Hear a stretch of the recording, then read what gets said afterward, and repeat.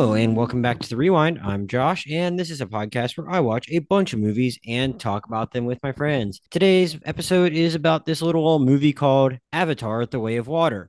Joining me today, he's been brushing up on his Navi. It's Elijah Howard. Elijah, what's going on? Well, ngate kame. Yeah, that's more Navi than I know. I think And that's. I I'm you pretty could you sure could have that's made that up. the. I'm pretty sure that's the I see you. I think Oh yeah, that's you like their could have made that up. greeting. You could have made it up, and I would have believed you. But I did it's the I it's did it's the I it did sounded the good. intro to Navi on Duolingo. Just did the first two lessons. So. Well, I mean, I appreciate you putting in the effort because our friend Josh Brown was supposed to join us for this. Unfortunately, some medical issues have kept him away from the movie theater, so he's here in spirit. But I think he actually it might have gotten to be fluent in Navi. If so, it's a shame we don't have his expertise. But I think Elijah and I can get the job done. Avatar: The Way of Water is the long-awaited sequel to James Cameron's Avatar from 2009. It was long awaited, delayed for production reasons, delayed for COVID reasons, and delayed for this and that. Now, finally got released in December, though we're recording this in January for scheduling reasons. But I mean, I saw someone put on, but like I think plenty of people are still seeing it. Elijah, I saw someone like post like a very big IMAX AMC image of their like the seating chart for a showing they were showing up to, like a day or two before. That would have been for today. We're recording this on Monday the 23rd, and it was just like a 2:15 Monday showing somewhere that was like more than half full. And like it's like people should be at work on like 2:15 on a Monday, and they're like probably it was probably like 75%. Honestly, it's just crazy. So I think like we're a little late to the party, but I think plenty of people are still going to be watching this for the first or second or third or fourth time at the time I post this episode. So perfectly happy to be doing it now with you. Um, Avatar: The Way of Water picks up 15 years after the events of the first movie, when the Navi repelled the Sky People and during their invasion of Pandora. Jake Sully, if you recall, at the end of the first movie, he kind of gives in to being a full time Navi and is able to kind of like divest himself of his human form. He's been like raising a family with Zoe Saldana's Natiri. They have two sons, Natayam and Loak, and a daughter named Tuk, and an adopted child named Kiri, who was born from Sigourney Weaver's Grace's inert avatar. That's a mystery as to how exactly she became pregnant and was able to give birth as an avatar that wasn't really active, but they've raised Kiri as their own. Also running around is Spider, a human that was kind of left behind as the son of the late Colonel Miles Cordich, who was played by Stephen Lang in the first movie. They can't put the little kids in cryo, so when all the humans ran away, they had to leave him to kind of be raised by the humans that were still in Pandora, but he was also in part raised by the Navi. Yeah, but because of Earth becoming less and less habitable, the Sky People have decided, hey, let's give this colonizing thing one more shot. Give it the good old college try. They come back. They take over. They temporarily kidnap Jake and Tiri's kids, but they get him back. But they take Spider with them. Worried that Spider is going to just lead them to where they've been kind of camping out at a home base to kind of hide from the Sky People. Jake and Natiri end up taking their family to off the grid to live with these people who live a very different lifestyle as opposed to being in the forest. They're on the water. They're the Metcaina, and we see what happens as they try and adapt to a new way of life and also hide from the Sky People. Elijah, I guess I'm first before we even dive too much into this. Can you give us a little context for your feelings on the first Avatar movie? I know you were kind of excited to join to talk about this one because as those of you know who've heard Elijah on the podcast before, he does work as a colorist, so he has some level of expertise in special effects. And just because of like everything, all the ways in which the Avatar movies were, visually groundbreaking, I know you had some level of interest in just kind of talking about the movies from that perspective. I have no idea if that had your interest in talking about this movie had anything to do with your feelings on the first movie. I'm totally ignorant of them. I'm wondering because I had a unique experience with the first movie in that like I don't think I ever rewatched it after I saw it in theaters the first time, and I just kind of consumed all the internet discourse about it over the last 13 years. And I'm like, I should probably watch that thing again before I talk about the new movie. And I missed it when they put it back in theaters last year, but I like watched it and I was like, oh, I think I was also Team Hurt Locker in 2009. I remember that much. And so I think that combined with like hearing people talk about Avatar for 13 years, I was like, ah, man, it's probably going to be bad. I'm not going to enjoy this. If I got to go back and watch it just to do my homework. And it didn't feel like homework to me. I had a nice time watching it. on like my laptop basically, and I think, wow, okay, it worked for me that much on a laptop. Movie must have something going for it. So, I mean, were your are your feelings on the first Avatar any more or less negative than mine? Do you consider it just a great accomplishment, even if like you acknowledge like kind of the same criticisms people seem to have of certain James Cameron things, or I don't know, or did you have more complicated feelings of it? What was your kind of reaction on the first one, and how did that color your anticipation of like whether or not you even thought this is a worthwhile enterprise to engage in like 13 years later? Yeah. So I saw the original Avatar, I want to say probably six times the year it came out.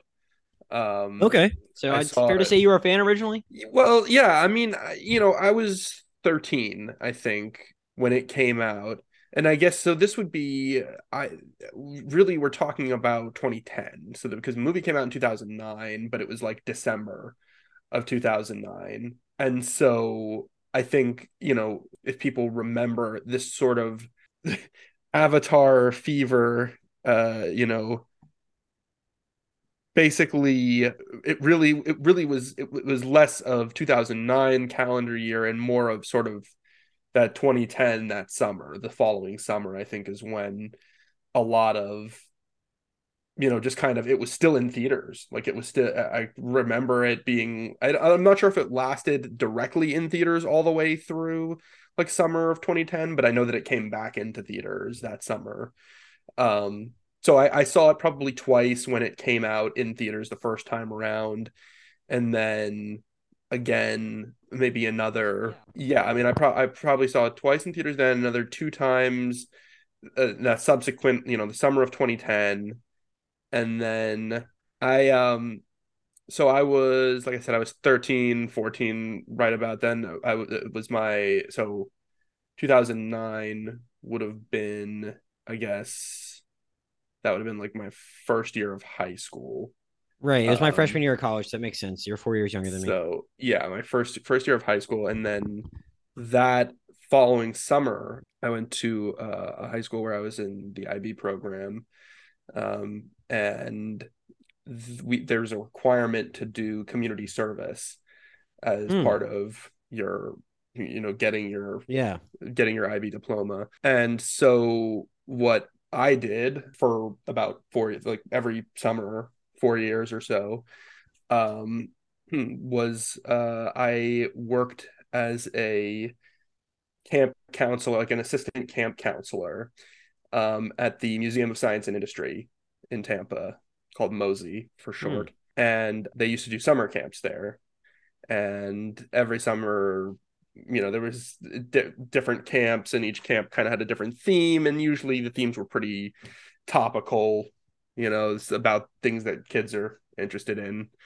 I don't know what kids are into these days, but like, I remember the last year that I was there was like a Minecraft camp or something like that.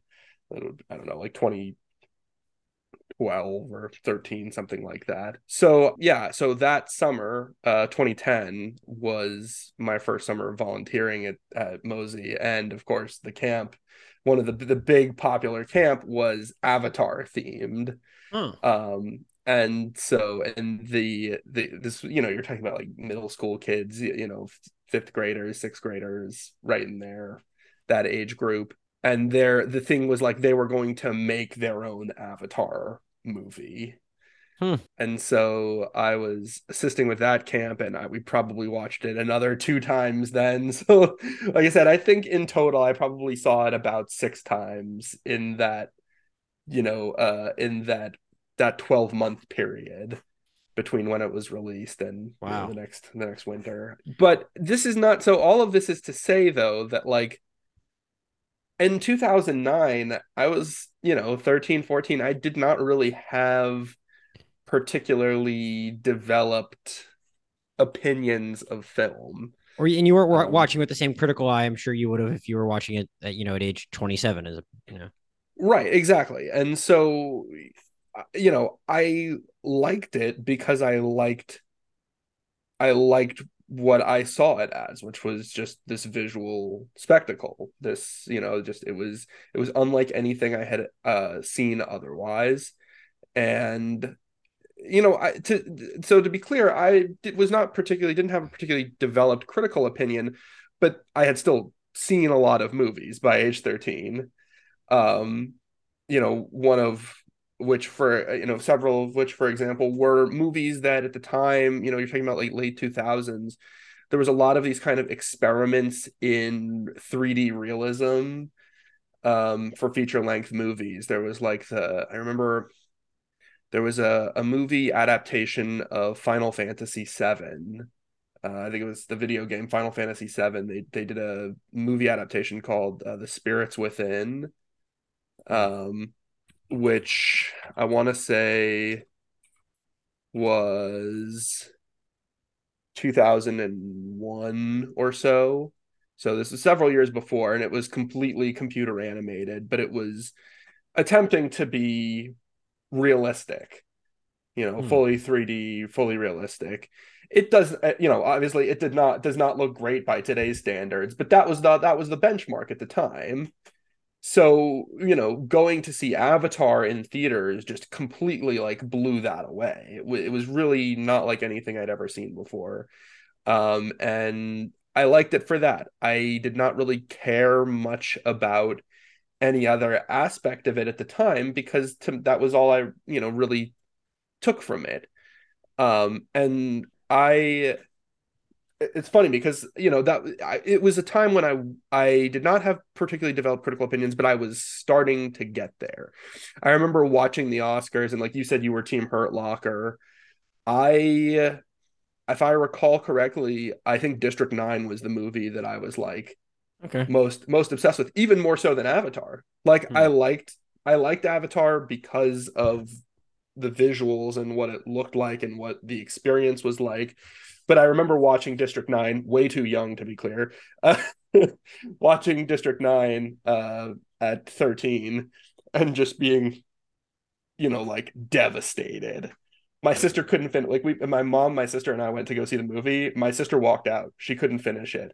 And I remember that being like one of the big things about it that I liked was that like I could endure this like terrible, hard, movie. Um, I should also be clear. If we're like opening up to other movies outside of those two, I would have 100% been Team Inglorious Bastards. But like it was yeah, I between kind mean, of those two all along. So I love Inglorious Bastards nowadays, but mhm. I didn't see it until like 2011 probably. It was probably a few years. That A Serious Man was the same year. It was another one that that I love now, but I had no idea about at the Yeah, time. yeah. I took you for a I blindside remember guy. Just saying. Oh no, I remember being concerned that Blindside was going to win because I specifically did not like Oh. Blindside, and I think that was and I'm approaching a point here, right? So my sister and I are 4 years apart. I think my sister is your age, so Okay, sounds like it. she's Yeah.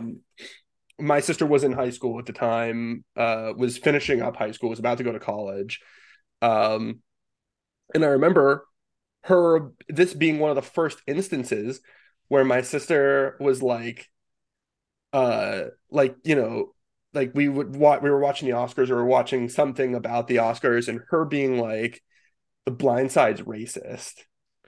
um it patronizes and infantilizes this this character, and it's a white savior narrative, which is funny considering the context of Avatar. But I remember that being kind of I don't even think I saw Blindside until like after the Oscars at some point.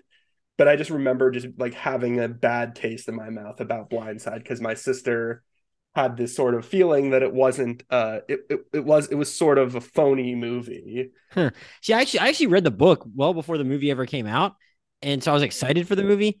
And I don't think I was necessarily, even though I was a freshman in college, I don't think I might have even understood the criticisms your sister had at that point. I just wasn't really as well versed in those issues. I was just like, oh, this doesn't feel like that. This doesn't feel like a movie of like that level of craft. This didn't like. I mean, I kind of just like had that impression from watching. Like, this doesn't feel like a Best Picture. This doesn't feel like something that should have like this many Oscar nominations. I just remember thinking that of it, but like while being like, okay, I get it, this Avatar thing. It's something special. Even if like I'm not as into it as I am a few of these other movies, I kind of get why it's like everyone's treating it like a big deal, you know? Right. And so and I remember um you know I remember fairly early on, there was some chatter of this idea that that I think the initial conversation was, and to some degree kind of still is, right, that the movie's big sin, Avatar's big sin, was that it was unoriginal. I remember some of the earliest kind of comments on, those retrospective ideas about the movie was that it was the same movie as Dances with Wolves or Pocahontas, without much really going beyond that, right? Like there wasn't really much more depth to the argument than that. Was just there were some people who had noted this is just Dances with Wolves with a new coat of paint. I feel like the sort of the idea that the movie actually harbors some questionable social aspects developed over the years. Mm. And so as I grew up and became more, interested in the critical world and the, being able to assess movies from a critical perspective, um I grew up alongside the kind of the development of that argument.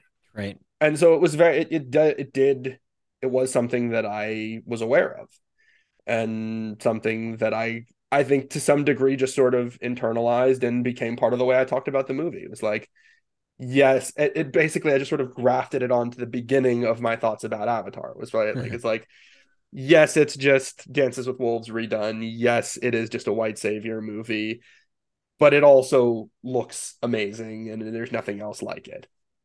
Um, Well, so as someone that was like kind of having that evolving opinion, like I mean, I guess at some point we kind of just accepted like some version of we were probably going to see some version of the Way of Water at some point. Like we knew for several years, like I mean, James Cameron, one of like our great living filmmakers, is just like in a lab somewhere cooking this up, working on his thing with all of his computer imaging, getting it perfect, getting it just right, and I think at a certain point, like people were just like really skeptical it was going to be good, and that became like that's the thing a lot of people heard over December and January. Is like, how could we have doubted Big Jim? How could we have doubted him? But people did when you go away for this long and you take this long to make another feature film. Like you kind of get why people kind of like were thinking this man has lost his marbles out here playing with his avatars. And so I'm wondering but what was your mindset going into this at this point? Where I mean, or I think a lot of people got excited after that first trailer because I thought the trailers that they cut for Way of Water were actually really good, and you're like, okay, like this thing exists. It looks like they probably did. It looks like they probably got some. They at least got the. They're at least going to probably blow our minds again with the imagery of nothing else. I think people were excited after that, but like, I guess did that do it for you? Were you I guess what I'm trying to get at is like given everything we thought and heard for over the last 13 years, what kind of place were you in when you finally got to go see The Way of Water, and what were you and what was your level of excitement, and what were you kind of hoping to get out of it? yeah, I mean, look, I signed on to do this podcast pretty early on. Mm-hmm. I think Josh may have been a little bit earlier, but I was Mm-hmm. there pretty much out of the gate as soon as I knew that this was really happening this Yeah. year. That was the only thing I was really, maybe concerned about. And to be clear, I think it's also I don't want to say revisionist history, but like I definitely remember there was a good chunk of years after the release of Avatar where I think discussion of its sequels was, considered smoke. It was not there. The people, I don't even think there was really any solid evidence there wasn't I think there was a general feeling that it wasn't actually going to get sequels. Mm-hmm. I don't think it was until about 2016 or so when they started to actually like put stuff together for the sequels, and they were, starting to get budgeting and starting to put sets together. And then I think in 2017 they actually started shooting stuff. But I remember it just being, there was just several years where it was like, oh, we might not even get a sequel to this. But the reality is, I mean, you like you said, there was definitely this response once it came out where people were like, oh man, how did we bet against Big Jim? But it's like this happens every time. Every single time Cameron has made like a huge movie, everybody just assumes it's going to be a mess. Like everybody assumes it's going to be a failure. People There was thought the so. People same. so people so people really thought that about Titanic. Just Oh like yeah, they were yeah. skeptical. Yeah. Plenty of people. Yeah, plenty of people thought Titanic was going to be a disaster. That was the joke. The joke was Hmm. like, man, you're making this movie about the Titanic that is going to be the metaphorical Titanic. It's going to be its own sinking ship. Yeah. Yeah, and people said that about Avatar. Um, you know, they're the about the first movie. Um, there was, by the time Avatar came out, there was a lot of disdain. I think people forget for big budget sci-fi or big budget CGI heavy sci-fi movies, primarily because of the Star Wars prequels. The Star Wars prequels put an entire generation of film viewers off of the idea of like big budget sci-fi CGI extravaganzas. If you think about between Revenge of the Sith and Avatar, there's really nothing to fill that quota. Yeah, you got. I mean, Um, basically between that time, like at that point, I guess only like basically like one Marvel movie had even come out, and that mhm. and Iron Man wasn't even in the way we think of like the CGI in like a lot of Marvel movies today. Yeah, certainly not the way this, not the way this is. You're talking about 2009, you're 2 years before Thor comes out, 3 years before the first Avengers movie. I think Captain America, the first Captain America movie, I think also came It was out in 20. I 2000. think it was that might have been Was it 2010? 2010. Was Yeah. it in the next year? Yeah, that sounds about right. I have to go back and look. 2009, I think 2009 has probably the only other example I can really think of, which is Star Trek, Oh yeah. First you Avenger is know? actually 2000, first Avenger is actually July 2011. But yeah, Thor was Was 2010. it 2010? Thor I was guess the incredible. 2010? I guess the Incredible Hulk was 2008, right? Or 2008 or That 2009. Yeah. doesn't count.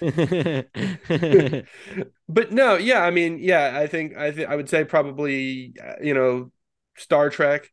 District 9 was a big um coup, kind of in that it was a VFX heavy sci-fi movie that kind of undercut the notion that like you need a lot of money to do this because it was right, it was like comparatively made for very cheap.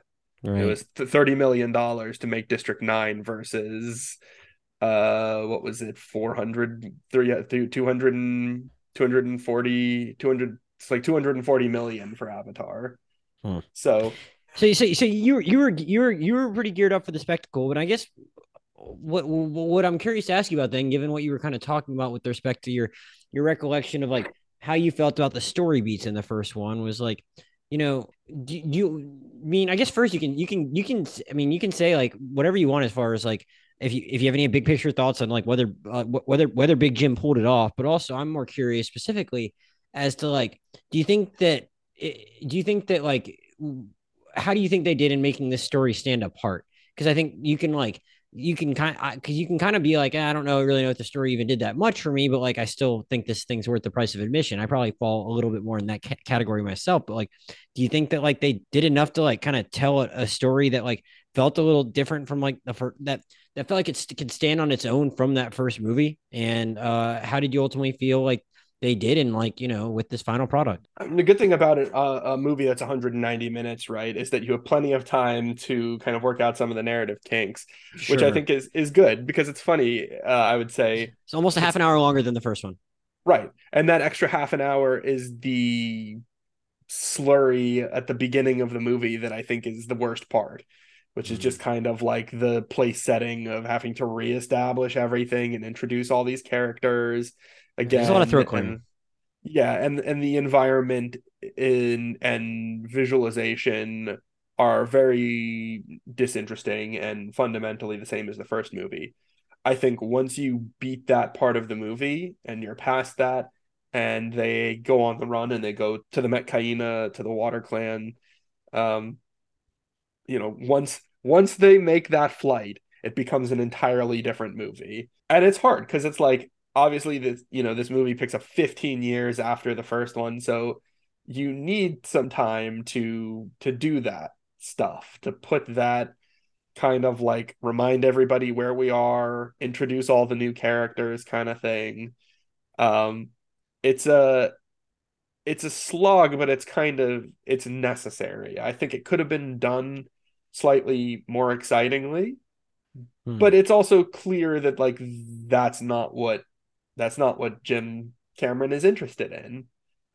He wants to play around with the water stuff. So everything else is just getting there as efficiently as possible. And I think it does that much. I think it does all the initial place setting efficiently. It's not exciting, it's not good, but it's efficient. And then I think the rest of the movie is I think it's totally different. You're asking about, like how identifiable is it from the first Avatar movie? I think everything that happens after they go to the Metcaina, they go to the Water Clan is it's I don't even know why people like it's bizarre to me that people are like debating this point like, oh, it's too is it too similar to the first movie or not. It's like I don't know how you watch this the set the entire second half of the movie and think that it's in any way similar to the first. I don't It doesn't hit similar story Well, beats. It doesn't have the same characters besides, the primaries. The ending battle is the stakes are entirely different. I think the big picture story is fairly similar in that these colonizers want to take over, but like there's plenty within it that's different. I would say. I think it. Yeah. I guess maybe the end of this, and I'm not doing a spoiler section. This thing will been about for so long by the time people listen to it, but I think the end kind of left a bad taste in my mouth as far as like them not just like killing off Quaritch.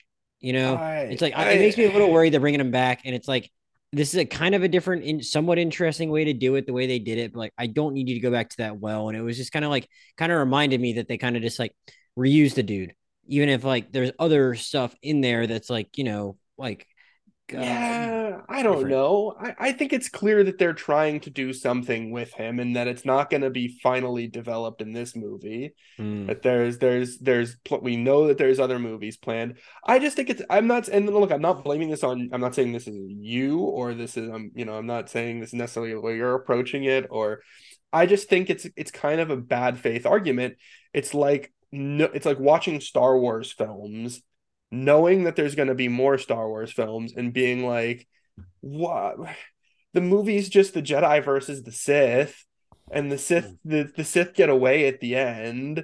I'm not trying to be mean. I'm not trying to be, denigrating to your opinion, about the film. But I feel like if this was any other tentpole franchise, film, that wouldn't even be like nobody would be questioning it because Sure, that's sure. the way that we do tent poles now.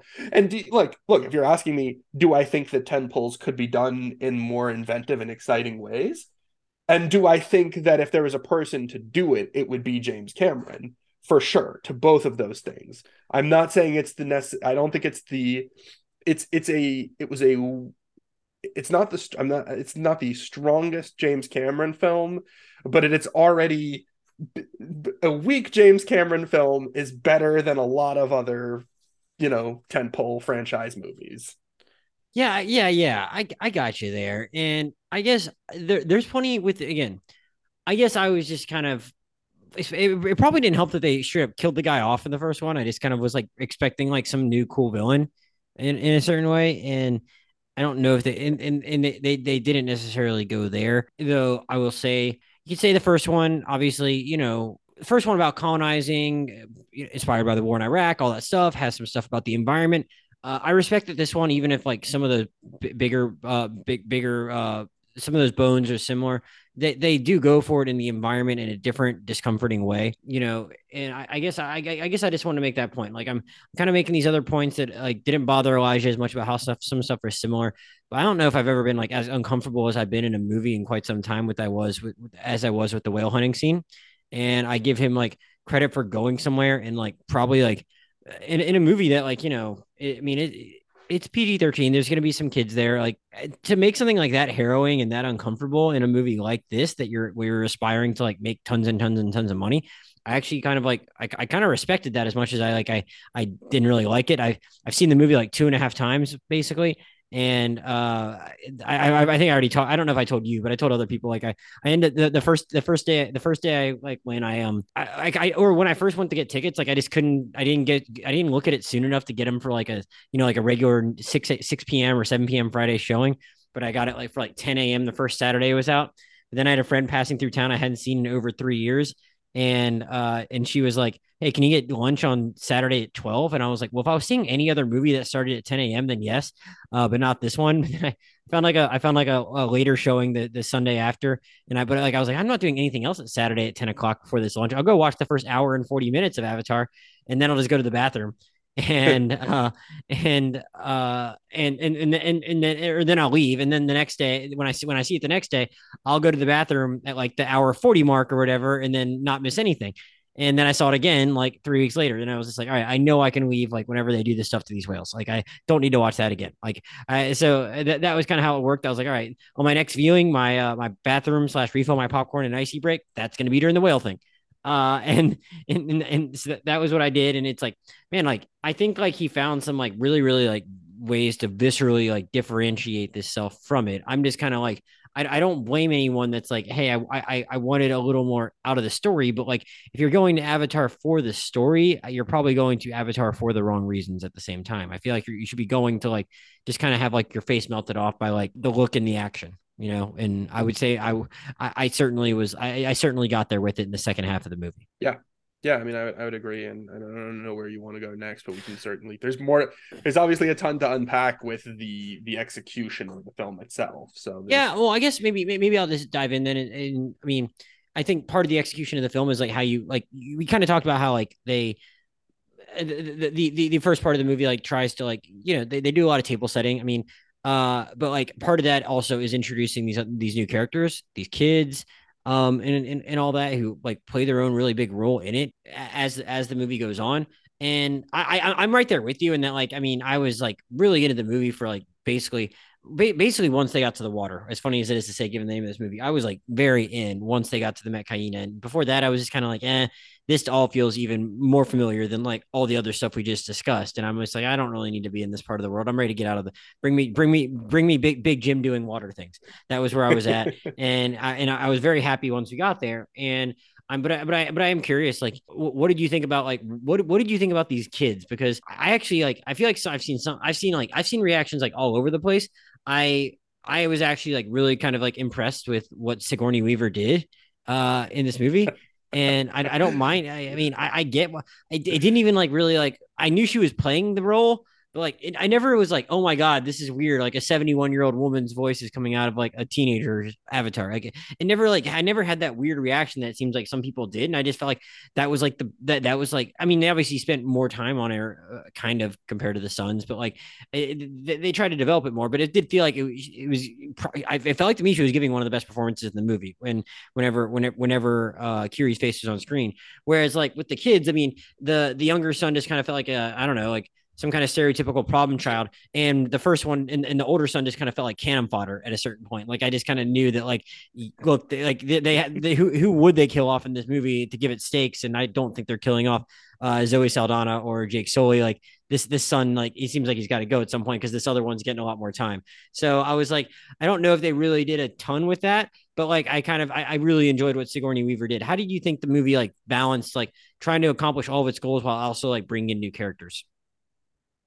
Yeah, I mean, so starting with right with Sigourney Weaver, I mean, again, this is one of these things where it's like I think you just have to get with the weirdness, where it's I like, did for that, yeah. yeah, like if I guess like if it's gonna bother you that there's a 70-year-old woman playing playing an ostensibly teenage child, alien child, like okay, but I don't think it's certainly not the weirdest thing that a film, decision a filmmakers made. And it's also one that clearly has a point. Like this is not, I don't know, it's not just like trying to jam a cameo in or something. Like this is an important character in the story. And so I feel like it just sort of works. Like for me, it worked. Like it was she's supposed to be playing a character who is not like she's not comfortable or familiar with her own body. She doesn't understand why she exists. That's established pretty early on. They have, you see her talking to the catatonic, to Sigourney Weaver, Grace's older catatonic Mhm. avatar. Like, she's a character who is supposed to be, kind of a representation of that struggle between, like, what makes somebody Navi and what makes somebody human, right? The idea of, like, this the spirituality. If, like, if there's a shared spirit, then, like, why are they fighting, kind of thing, right? Like, which is, whatever thematic material, but, like, the point is, I think the character works as a representation of that, as being sort of this character of two worlds. And that's illustrated, I think, great through Sigourney Weaver's performance. You're right, she gives one of the best performances in the movie.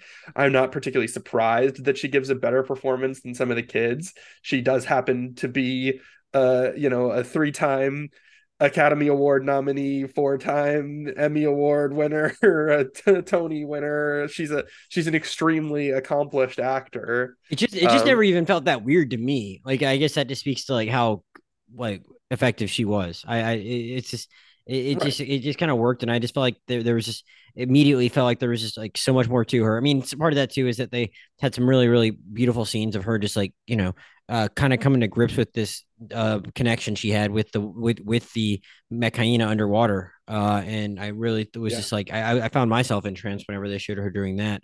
Yeah, Um, for sure. And as far as the rest of the kids go, yeah, I mean, I think one of the weakest parts of the movie is going to be Neteyam, the older son, mhm.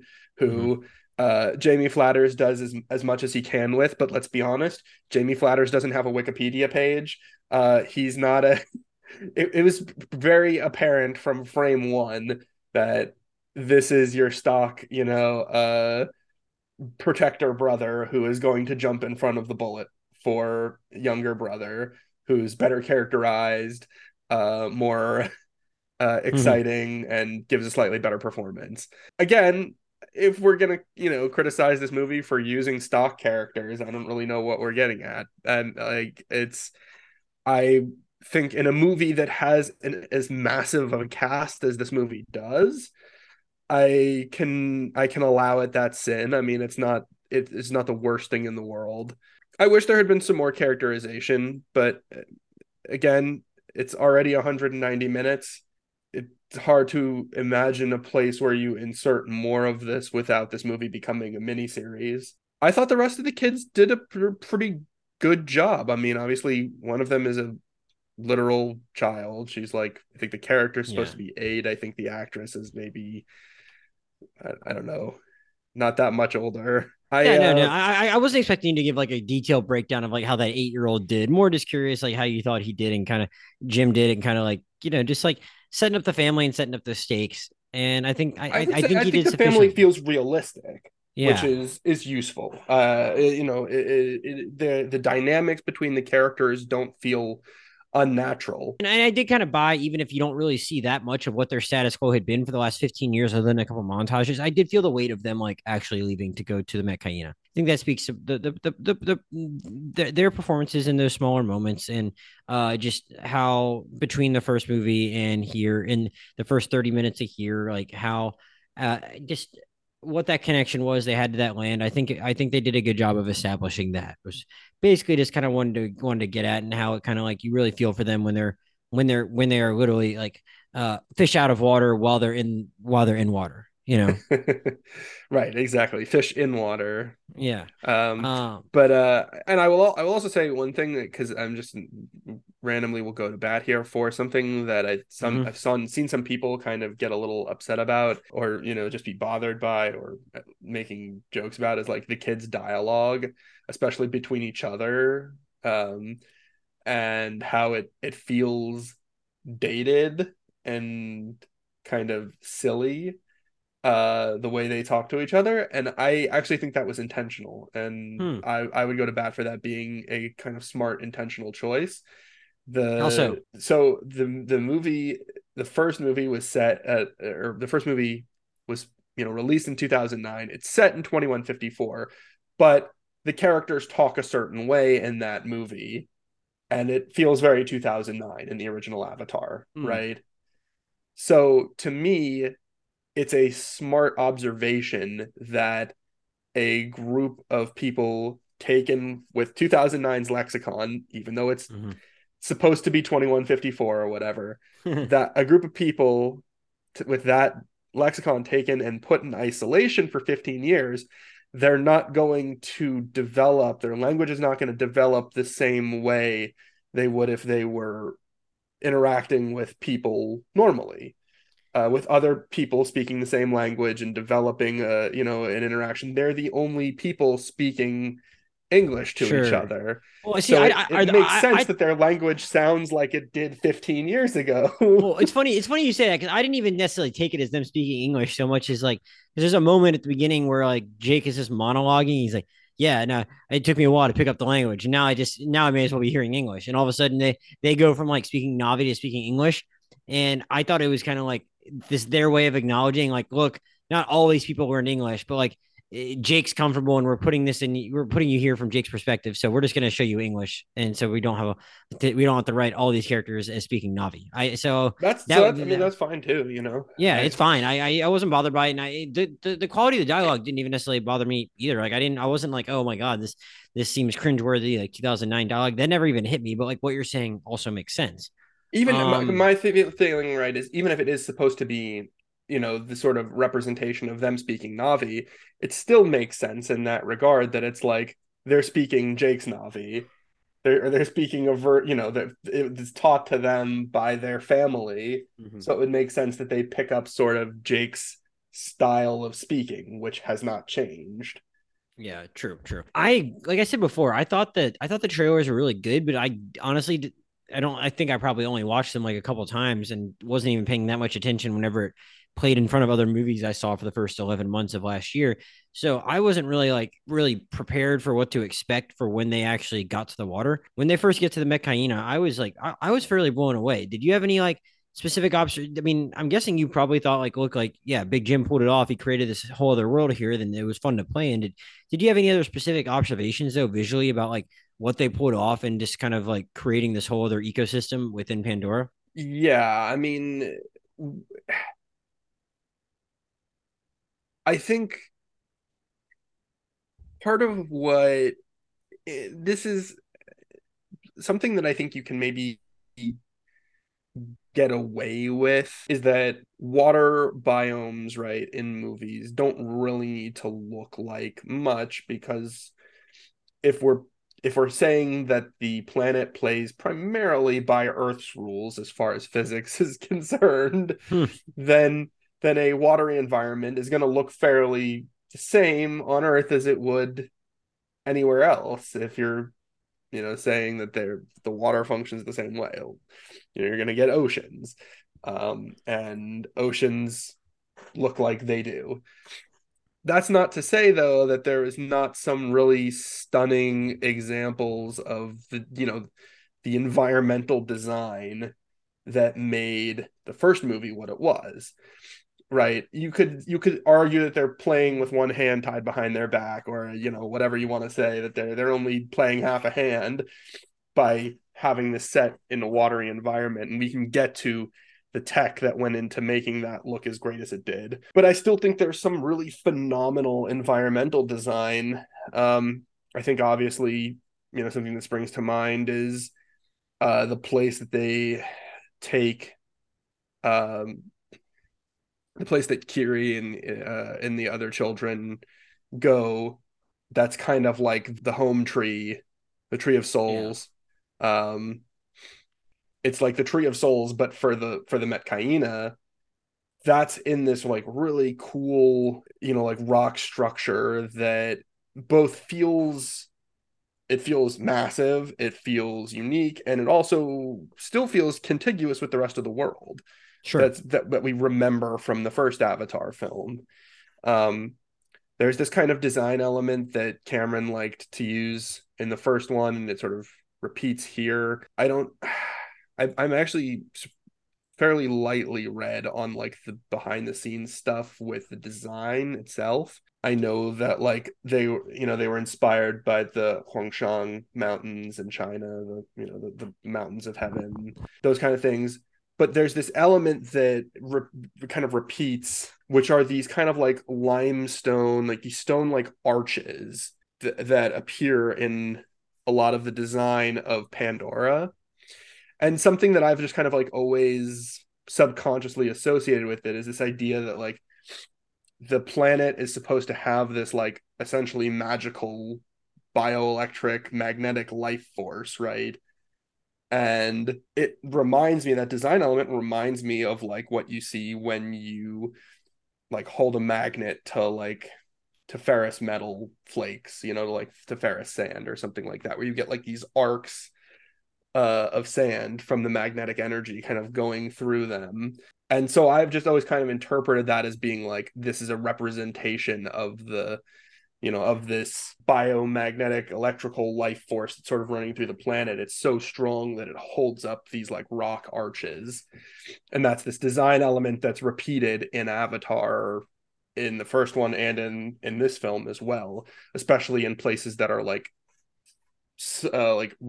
spiritually significant to the characters. And so again, I just, all of this is to say, I liked that there was some visual continuity with those elements from the first film kind of being repeated here, while also obviously giving us beautiful coastal landscapes and sunsets that rival anything that we'll ever see in real life. So I can't hear you. You're muted on my end. If you're... Yeah, I have a question too about the look of the film for you, because it's not something that really like struck me that much while watching it. Though I'd heard people talk about it going in, and I've heard people talk about it since. But a lot of people are talking about the frame rates Mhm. and like referencing other movies that have kind of messed with frame rates in similar ways in the last few years. Something that I know Ang Lee became a little known for with a couple of his last couple of movies, and I'm not saying that that's what they did here, because I think whatever they did here, I thought it was seamless, because it wasn't like anything kind of jumped out to me like it might have in some of the movie like the other movies I just referenced. Was that something that like you were conscious of as you were watching it, and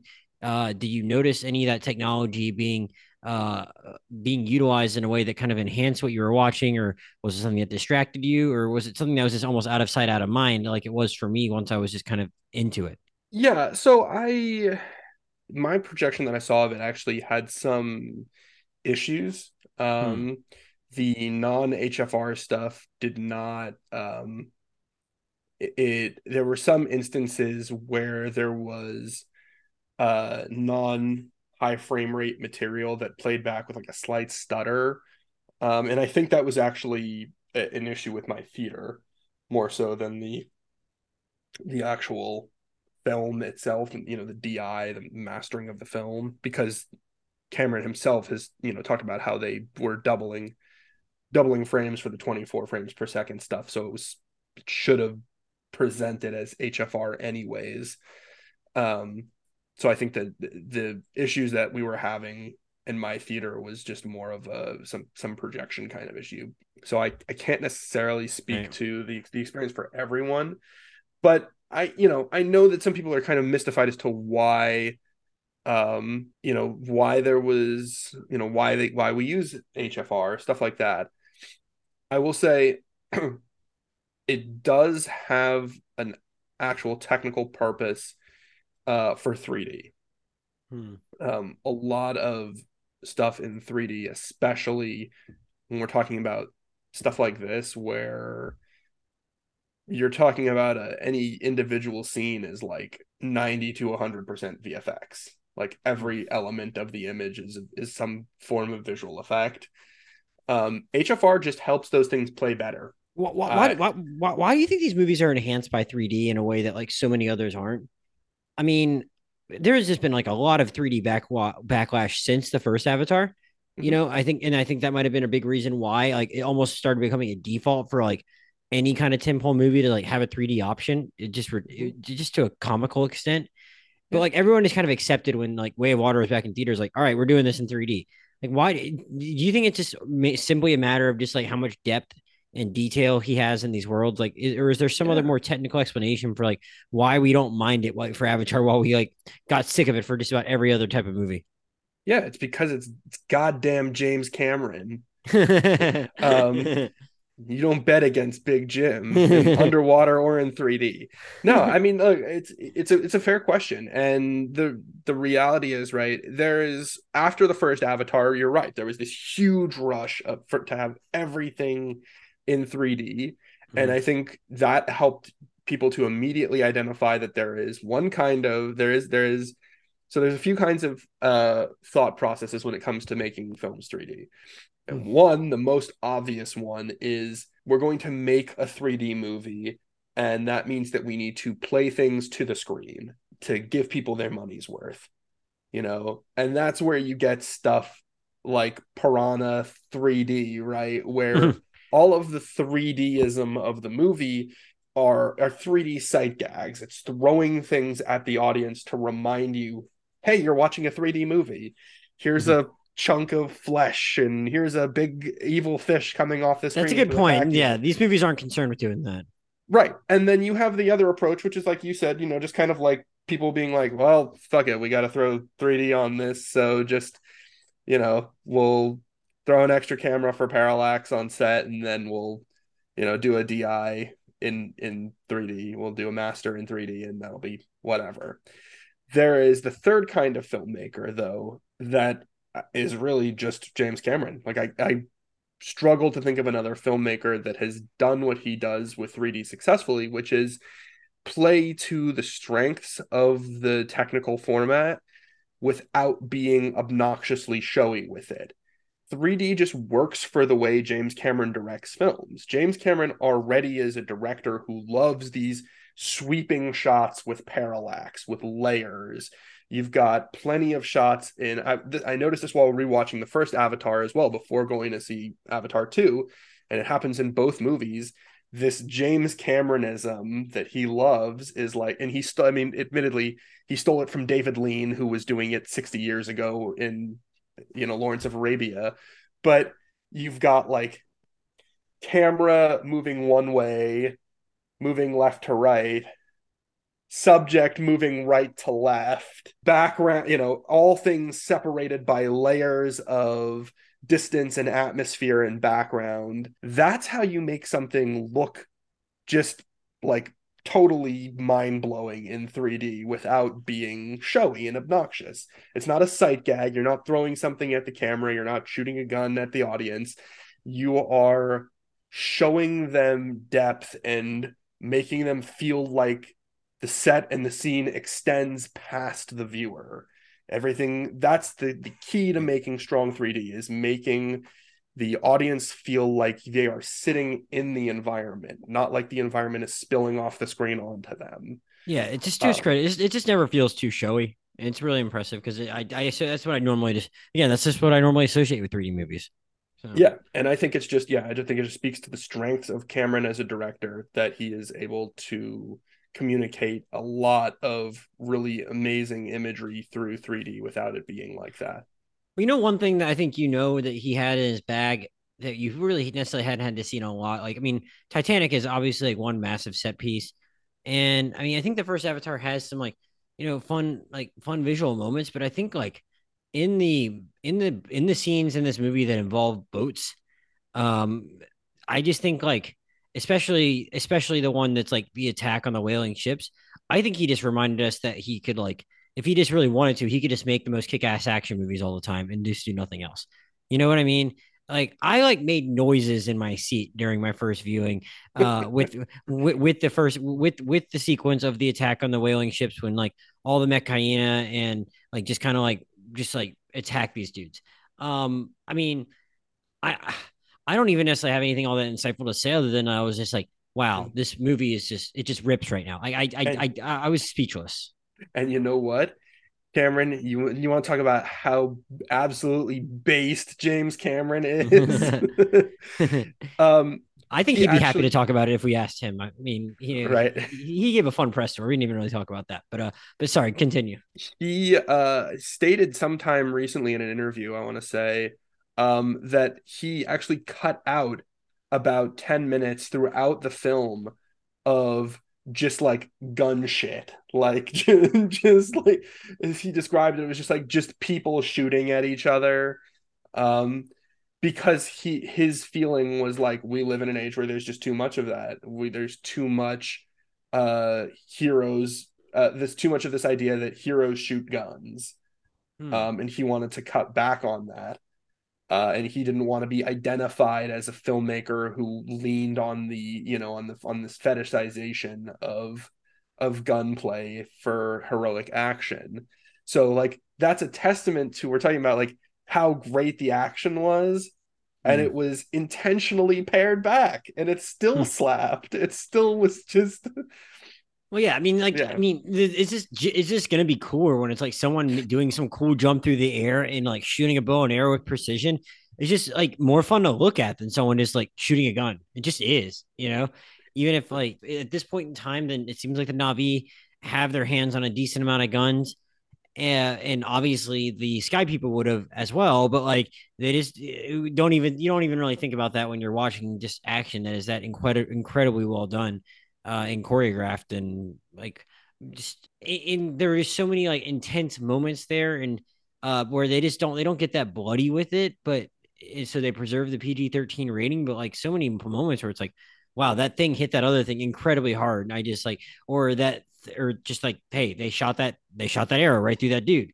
And there's just like Yeah. so much of that in a way that just like I mean, then one dude gets his arm ripped off, and I'm like, oh, okay, like, and it's like Yeah. it just is so, it just escalated so effectively, and I just don't remember the last time like I smiled like that in an action movie and like giggled and made those kind of noises. Not during a Bond movie, not even during like the last Mission Impossible movie, which had its own oh shit moments. But like I guess like there's the scene where Quaritch actually gets killed in Avatar, which is I mean it's cool to watch Neridi use her arrow, but like nothing like I mean and again I just rewatched that movie less than 2 months ago and like there's not really any action in it that really sticks with me. You know, again, I still like the movie fine and enjoyed rewatching it more than I expected to. But like, so I came into this like thinking, all right, like there's gonna be pretty stuff to look at, and I didn't really have much expectation beyond that. So when all of a sudden I just got like a kick-ass action scene right at that point, and I was just like totally caught off guard, but in like the best way possible. And I just That's I the just joke, want. right? Yeah. Sorry, go ahead. I was gonna say that's the joke about the first Avatar movie. Mm-hmm. Is like you think back to it, there's actually not a lot of action in the first Avatar movie, period. Like Right. there is the big fight at the end, there's a couple of little fights at the beginning, but primarily Avatar is like an adventure film more than anything. And I think the strongest, like to me, the strongest scene in Avatar, in the first Avatar, is Jake bonding with uh it's a Toruk, right? No, not Toruk's the big evil dragon thing, but the Mm. when he bonds with the little one the first time, when he becomes, when he Yeah. becomes officially part of the clan, he goes for his first flight, right? Like that you're just talking about like James Horner's score, all there's all these elements coming together that make that, and to me that's like a thrilling scene. Like when he captures that you know that that flying rat dragon thing. I don't know what it's called. That to me was like that was like a thrilling scene. I rewatched that movie also a few months, ago now, right before this came out, and that was like that was still an edge of the seat kind of scene for me. But you're right. I mean, the action in Way of Water is better because I think it takes a more significant role in this film. But I think we want to talk about like the technical side of it. Something that I didn't quite understand when I saw the first Avatar and was concerned about when I was looking over the details for the second Avatar was that there's like four credited editors, including James Huh. Cameron. And I was like, oh God, like there's a lot of hands in this pie. But then I went back and looked, and it's actually the same editing team as the first Avatar movie. Hmm. I think this is just kind of the group that he works with. And it's rare for people who are not movie people. It's rare to see a group of editors. Usually, on a movie, people would consider that a bad sign. Right. If there's too many editors, too many cooks in the kitchen, you're talking about a lot of different kind of visions for how a story should be told, how a scene should be cut up. Generally, the consensus is if there's a lot of editors, it's probably not good. Um, so uh, being reminded though that this is the way that they did the first Avatar, going into this one, it was a little bit better. And looking at the editing team and the guys behind it, Stephen Rifkin and John Refua. I think there was a third guy for this movie as well, David Brenner, um, who actually I think just I want to say he died before the before before Way of Water came out. Yeah, February 17th, Unfortunately, 2022. yeah. I think the movie might be dedicated to him. Now that I'm thinking about it, I recall seeing that in the credits. At least, specifically, Stephen Rifkin is a phenomenal editor. He won an Oscar for the first one. Frankly, he probably should have won an Oscar for Pirates of the Caribbean, the Curse of the Black Pearl. He edited I think all the Pirates of the Caribbean movies, or at least the first three. And talk about a guy that has a really wild swings in quality for the movies he works on. Not making any comment on him, but that guy did Josh Trank's Fantastic Four and Yeah, Exodus Gods and Kings, as well as like some of the latter Pirates movies that like weren't as hot. And yeah, just a yeah. But he also did wow. he also did the first Pirates, and he did Ali, and he My did cousin yeah, Vinny. he did My Jeez. Cousin Vinny, right? He I think it just kind of goes to show you like an editor is really only as good as the material and the director they're working with and kind of the vision they have to work within. Um, I have certainly learned that through my time in the industry, right? But no, I think he's a very talented editor. I think I there for example, Gods and Kings, Exodus Gods and Kings is a lot of things poorly edited is not one of them in my opinion. So, but all of this is to say, a lot of I think the action, the pacing, it's a movie that is 192 minutes. It is, I would imagine, very easy to get trapped in a lot of quagmires with how you're going to cut a film of that length and still keep it, well paced. I will say, I don't think you feel any of it. I think even the beginning, which is not as good as the later parts of the film, I don't think is slow. I was not like actually bored. Yeah, it just wasn't as Um, compelling as what came after, but it was right. fine. And yeah, I mean, we made the mistake. Haley and I made the mistake of going to see this movie at like 9 o'clock, Oh my um, god. which I knew it was a long film. I just didn't. It just completely didn't occur to me. Like when I when I booked the tickets, we didn't get home until like 1:30 in the morning. But like we weren't like staggering half asleep out of the theater. Like it is a energizing, exciting, well-paced film from start to finish. Yeah, I guess And I credit Big Jim and the editing team for that. That sounds like a band. Big Jim and the editing team. I agree. I mean, it's like I who knows. If whenever I go to a movie at 9 o'clock or later, like I learned like I mean I've started noted certain changes in how I function in the 2 years since I turned 30 years old. But like I mean even pre then like I was still prone to falling asleep if I tried to go to a 9 or 9:30 or 10 o'clock start. So I can only imagine having to sit through this. But I can say as someone that went at different hours that weren't quite that late. I I'm I it didn't it certainly I don't think it really I didn't feel the runtime like I do at certain movies that are far shorter. And like you said, I do think that's the editing does deserve some credit for that. Do you have any? I mean, did you have any thoughts on him like literally doing a version of the Titanic for the last half hour of the movie? Right, that was a good one, right? He really stealth bombed audiences with that one. I mean, it's like you should have seen that one coming, guys. It's Jim Cameron making a movie underwater, but My one take is that like they should have found more of those jellyfish wing things that helped you breathe underwater. They should have just like had more of those just like hanging around for their escape, you know.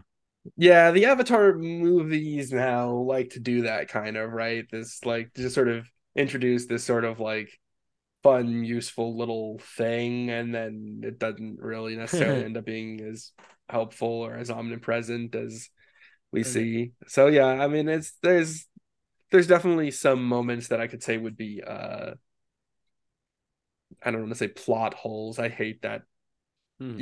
but it's No, yeah, yeah, I got you. That was just like a thought I had, and I think I'd seen that from like then I saw it subsequently from a couple other people. It's like, man, they're putting a lot of effort into like who can't get out, and who's gonna breathe, who's not gonna breathe, whatever, who's gonna use the little mask. It's like I thought you guys had some like some natural allies there.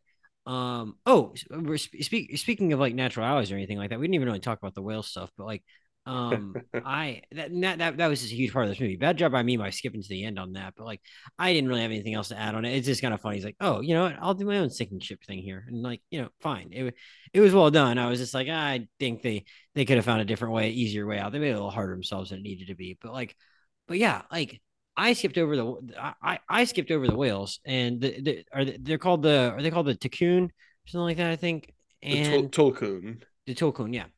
Yeah. And the Mekayim, they have special bonds with these other whales, and they can literally communicate with them and understand what the verbal signals the whales give, and they can just talk to them like they're people. They're very close. These animals, they migrate away at times, they come back, and Jake's family, they become, they become, especially the younger of the two sons becomes, more enamored with this than even the Meccaina are comfortable with, because they think that the one that the son is bonded with is bad news. First of all, I think there's a couple of just like beautiful shots the first time we meet the whale, and Jim is kind of flexing on us on a couple of those. And which I'm like, fine, this does look pretty dope to look at on an IMAX. But then even after that, I think it's I just think like I think they set up like, look, they had plenty of scenes there that like make it clear just how intelligent these creatures are, how like how strong that bond is, how gentle how gentle they are unless you give them reason to be otherwise. And it just makes it all the more like devastating when you actually have to watch those things get hunted for like a near like what felt like a 45 minutes. It's probably only 15 minute segment of the film. What did you think of just introducing just a new beast like this that is like a little more than meets the eye? Yeah, I mean, I liked it a lot. I felt like it gave a reasonable amount of texture to the characters and to the culture of the Metcaina, right? Like I think it could have easily been a movie that did not really characterize its new ethnic group, if you will, that Which would have well. been wild when you have Kate freaking Winslet playing one of them. Right. um it could have, I think, become a lot more of a caricature than it did. And I think the Tolkien serve as both obviously just visually stunning, just a way to continually just slap you in the face with more awesome VFX, but Mm. also it brings dynamism to the Metcaina, and it gives them stakes too that feel realistic. You know, there is a threat to their way of life, and it's more than just a capitalistic threat. It's not that they are going to lose their resources. um just like kind of in the first movie, right, there's a spiritual attachment. There is a deeper meaning that's not well understood by the outsiders, and that is trampled on, and that people have to defend. And I think it's a clever way of kind of reintroducing a similar concept, but switching it up in a way that feels totally new No, for yeah, this movie. I agree with that. Just incredibly moving to like especially when it's like animals like that just like you're not really working with expressive faces, and to like convey that level of convey that level of intelligence and attachment and affection. I mean, I think it really does speak honestly more on the even more on the actors and the writing. Yeah. Hey, Elijah, was there anyone else you want to go with this that I didn't touch on yet?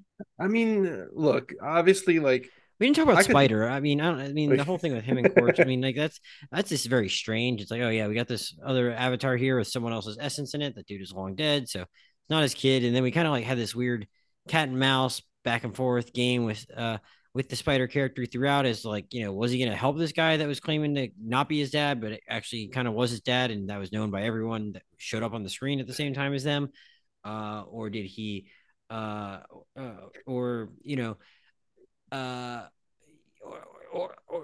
or like I mean that, but also just like it did show us some other sides of Corch that I guess I can like excuse a little bit more of my criticism earlier about it. But like, I mean, did you have any take on that? Because I mean, this Spider Kid gets like a lot of run in the movie. Yeah, look, I mean, like I think it's another one of those things where it's like I can see that they're developing a plot line here. Mhm. And Right, right. you have to just kind of accept that like there's gonna be some disappointing open-endedness to it right now, Mhm. because Sure. this is something that's not gonna, this his conflict, his like Spider's personal conflict, his lack of, he's kind of, I think he serves as like a foil to Kiri, right? In a way, Hmm. like Kiri is somebody who looks the part but doesn't feel it, and Spider is somebody who feels like he's part of the family but doesn't look the part and knows that that makes him an outsider. And that's like a personal struggle that he's going to have to deal with as a character that's not going to get sorted out in this movie. And his relationship with his quote unquote father, which is his actual human father's conscience downloaded into a Navi body, right? There's just all this, there's like all this just stuff going on with these characters, Hmm. especially those three. I feel like Kiri, Quaritch, and Spider are kind of the center of this, like, of the thematic conflict, the idea of like belonging and personhood. And you're, I think people are right to say it wasn't particularly well fleshed out. But I I, can see I where they're going with it, and I think there's a lot of open-endedness. Like it could be, I can see a lot of interesting possibilities with where they're going to go with it. Sure, and I also think like I actually didn't mind the actor. I feel like if you have the wrong actor in a part where someone's having to act feral like half the time, like that could just be a disaster. And I thought the guy was fine for a guy, as you put it earlier, doesn't have a Wikipedia page, which just means you're No, no, just no, like no, no. sort of. That was Neteam. That was the Well, no, older I'm saying yeah, brother. for a guy who like that actor, also I don't think has a Wikipedia page. Jack Champion's got a he's got a page. He's Oh, got a okay, good little for him. under Good his for him. belt. I apologize for slandering him there by by alleging his lack of a Wikipedia. Because again, just totally worthless with that one. Look, I will Um, have you know that he plays Kid on Bike in Avengers Endgame. Okay. whew. um. Oh wow, good for him. He's going to be in this new Scream movie that's coming out in a couple months. So good on him for getting involved in some other kind of franchise. So you can't just be pegged as an Avatar dude, I suppose. Yeah, Elijah, any other parts of this movie we haven't touched on yet that you would like to talk about? I mean, look, we could spend a significant amount of time talking about the visual effects. Um, kind of. I think for me, right, we talked earlier about like um, what my feeling was um, going into the movie based on how I felt about the first Avatar movie. The reality is that between 2009 and now, I went from a high schooler who had no idea what I was going to do with my life Mhm. to being an incoming college student who thought I was going to make video games for a living to being a mid college career student who was certain that I was going to go into politics and work in the foreign service, to being a recent college grad who had no idea what I wanted to do again, to working in the film industry, and being a colorist compositor working on post production and VFX. Um, and that's a lot of time. You know that's what is I'm bad at math. That's why I'm not a computer. I mean, That's why I'm not a video game designer it's apparently. 13 years, almost half of your life. Right. So 13 years, I went from not really from loving the way that Avatar looked and being engrossed in the visuals, but not really understanding any of it, to this being what I do, this being my life. And so, getting into this movie, like going to see it, going to look and see where we're at as an industry now. I mean, like, this is exactly what everybody, I think, wanted it to be. The first Avatar was a quantum leap. There's no two ways about it. I mean, we can talk about its box office, we can talk about its, the cultural cachet, we can talk about it as a, a tent pole or whatever, but purely as an exercise in visual effects, in filmmaking, the first Avatar movie, I mean, there were entire tool sets and system architectures and software that was made specifically to make that film that have now become industry standards. Things that were Well, done for the production of that movie that are now just the way we do things when we make movies. And the reality is, if I had, I don't, because I don't, I obviously, we don't want to spend an hour and a half talking about visual effects, but Avatar Way of Water is the same way. And I can't speak to, what Avatar 3 and 4 are going to look like, but at least with this film, it is everything that people were hoping for it to be, as far as the sheer scale, the amount of ingenuity wrangled to make this movie look like what it does. You're talking about entirely new, particle simulations, water simulations, light simulation. You're talking about virtual production, motion capture. I mean, the technical leaps made for this movie are, they're you, when you say incomprehensible. water simulation, what do you mean? What is it? Is it? But like, aren't parts of it in some ways like actually shot under actual water though? Well, right. So yeah, it's very astute. They did underwater motion capture, but I'm sure if you watch the movie, you recognize that it does not. That's not what it actually looks like underwater here on Earth, or even in a pre-designed tank. Um, those are still visual effect shots, and that means that all of that water needs to be comped back in. They did underwater motion capture so that they could capture the actors' movements as naturalistically and as realistically as possible.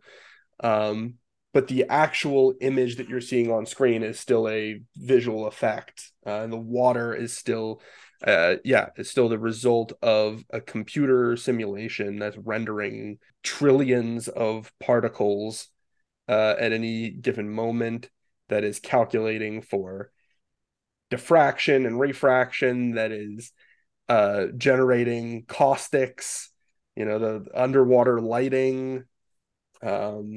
It just, yeah. Well, all these things that you're talking about together, I just want to reiterate that again, that I agree. Like, I just think it's, yes, the first one was groundbreaking, but like, as we already noted, like so much other stuff has been done in the intervening 13 years. Like, so many movies have had big special effects budgets and used their own share of CGI. So I just think it is really freaking cool that, like, forget about standing apart from the first movie, just that it does stand apart from everything else that's come out in the last 13 years is just really impressive. That like all those other filmmaking teams had plenty of time to catch up to whatever technology he was using. And Big Jim and his production designers and effects guys, like, they found ways to like still make this feel like it was they were ahead of the curve, which is really cool when you think about like how everyone just thought he was toiling away in obscurity for all this time. Right, exactly. Yeah. I mean, and obviously props to Weta FX and Weta Digital, who kind of spearheaded, I think, a lot of the sort of the VFX innovation um,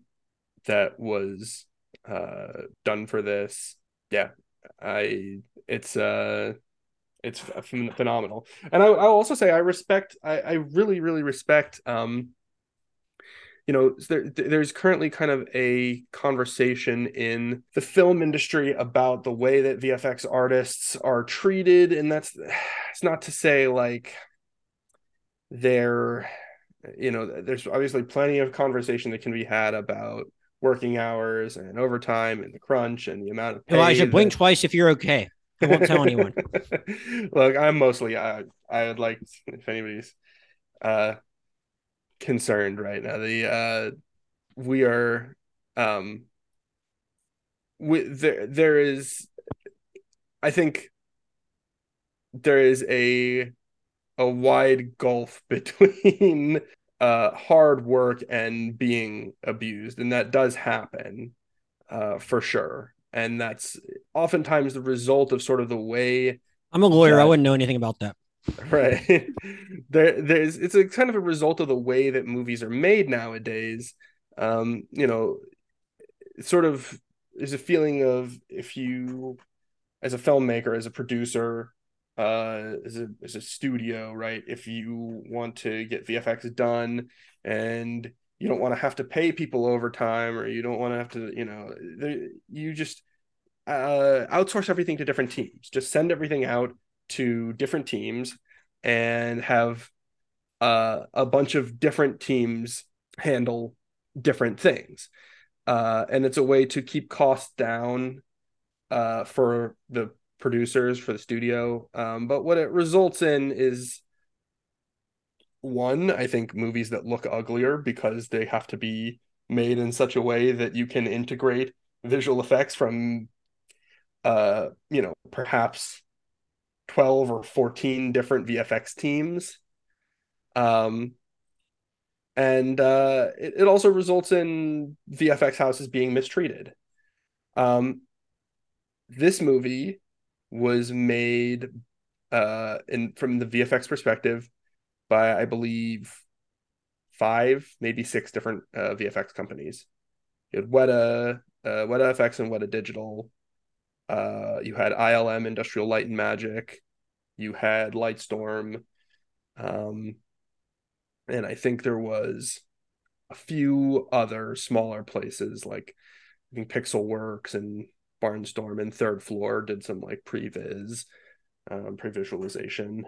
But like a movie of this scale being done by five VFX houses is it's unheard of. It's something that I think a weaker production would not have seen through, right? I think a production that was being primarily driven by fiscal interest, by the way that the producers want things to be done. And look, I have no problem with producers; they get the movie made.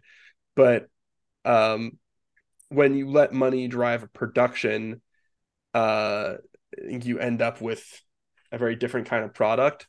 So I respect the VFX teams that worked on this, and I give a lot of props to James Cameron, who I think went out of his way to make sure that this was done with fair regard for the VFX houses and was done um, without uh, without abuse.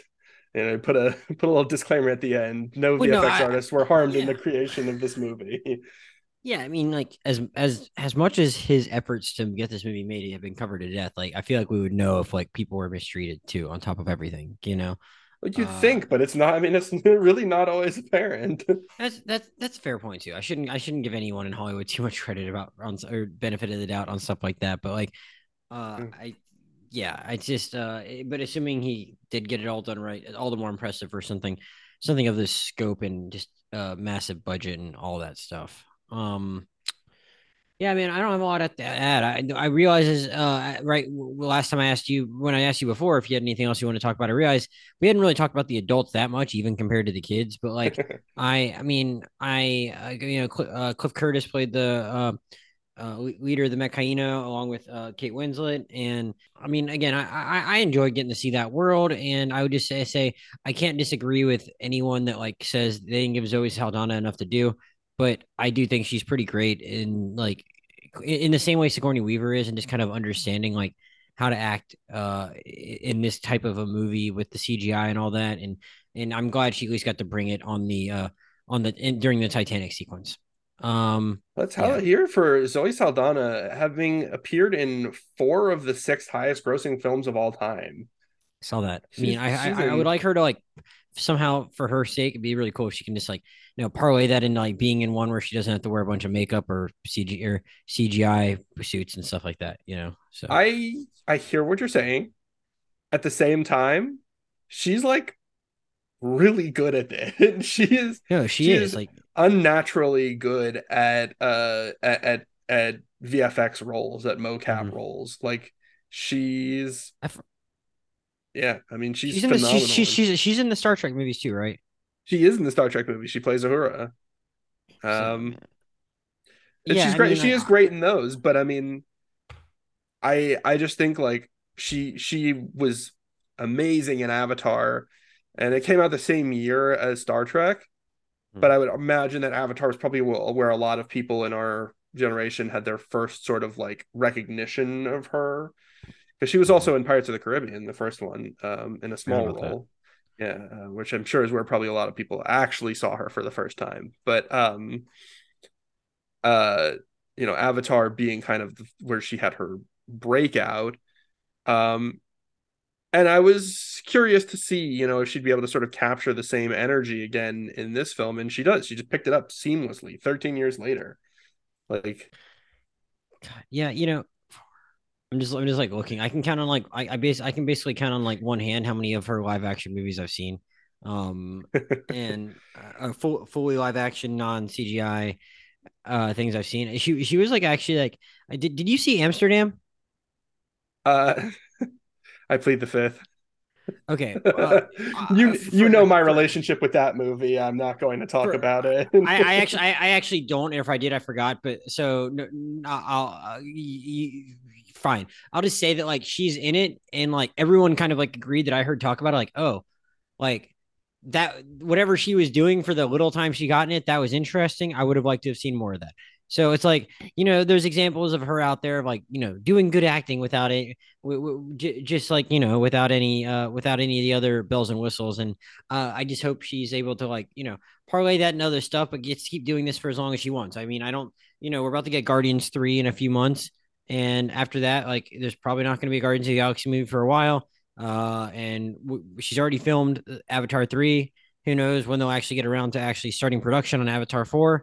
But like, she's got some time. I hope she like, does it to like flex her muscles in a different way just so we can like kind of appreciate that. But I had that thought as I was like rewatching these movies, like, wow, she like really is like very talented in doing whatever this is compared to like other people that have like that are doing it.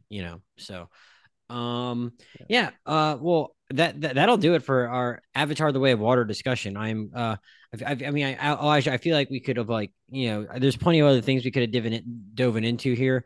But like, I think we've like pretty well covered the high points, and it's late. And I mean, everyone else is like seeing this movie multiple times, so like, I think everyone else can, I think we've given people enough to go off of to then, go and like think about things in a different way if they do want to go watch it for a third time, which it seems like plenty of people are still doing. This movie is making a ton of money. Elijah, anything else before you get out of here you would like to plug or recommend to the listeners?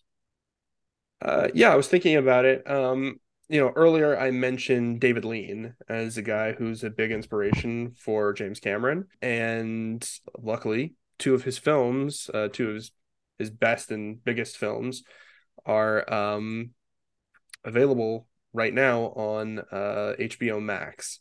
Those being Lawrence of Arabia and The Bridge on the River Kwai, Mm. um, both of which are sweeping, stunning, beautifully shot adventure movies that feature post-colonial narratives.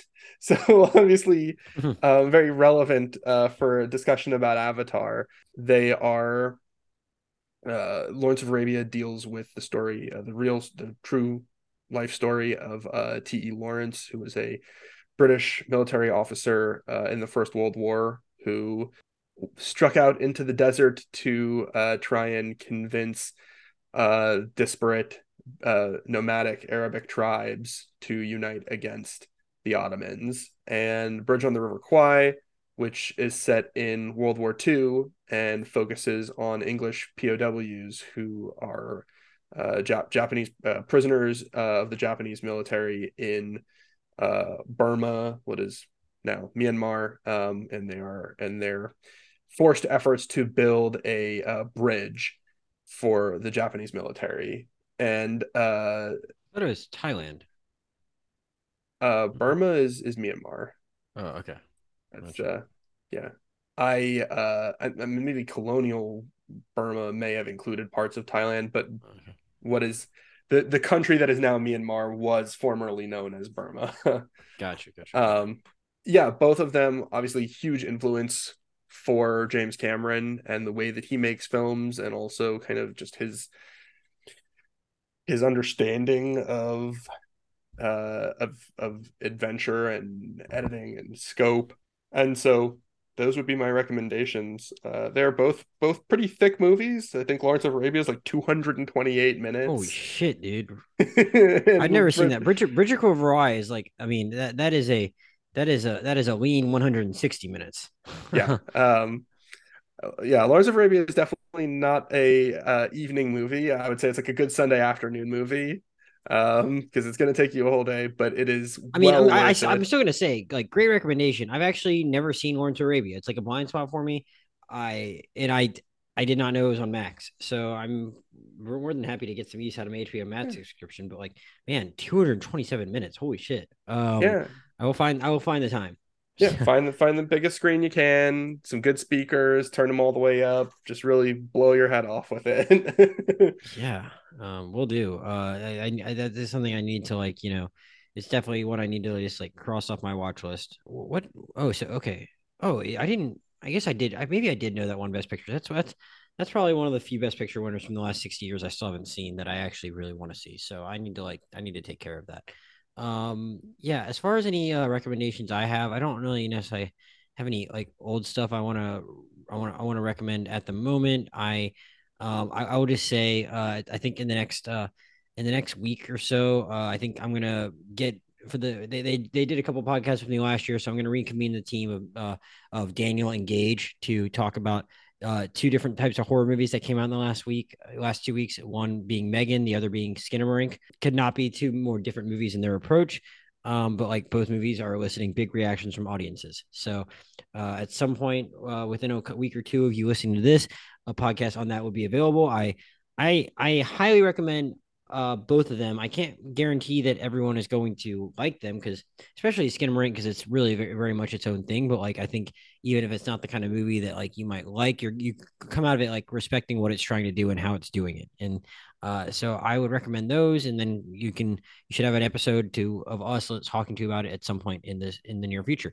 Elijah, anything you want to plug personally, social media wise or work wise? Yeah, you have, well, work wise, wow. I appreciate the opportunity. Man, feel like a bad company man here, but I'll just go ahead and give you my letterboxed. There you go. You can find me at on letterbox at Mr. Smith goes to FL, the number two FL. Mr. Smith goes to Florida. Yeah, I post reviews sometimes. Yeah, yeah, yeah. No, Elijah's had a couple of just like really, really impressive, like I mean, really, really personal and thoughtful reviews he's written of a few movies in the last year. It's really enhanced my appreciation for those movies as well.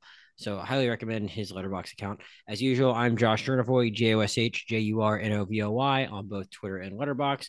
The podcast Twitter is at Rewind Movie Pod. Podcast email is rewindmoviepod@gmail.com.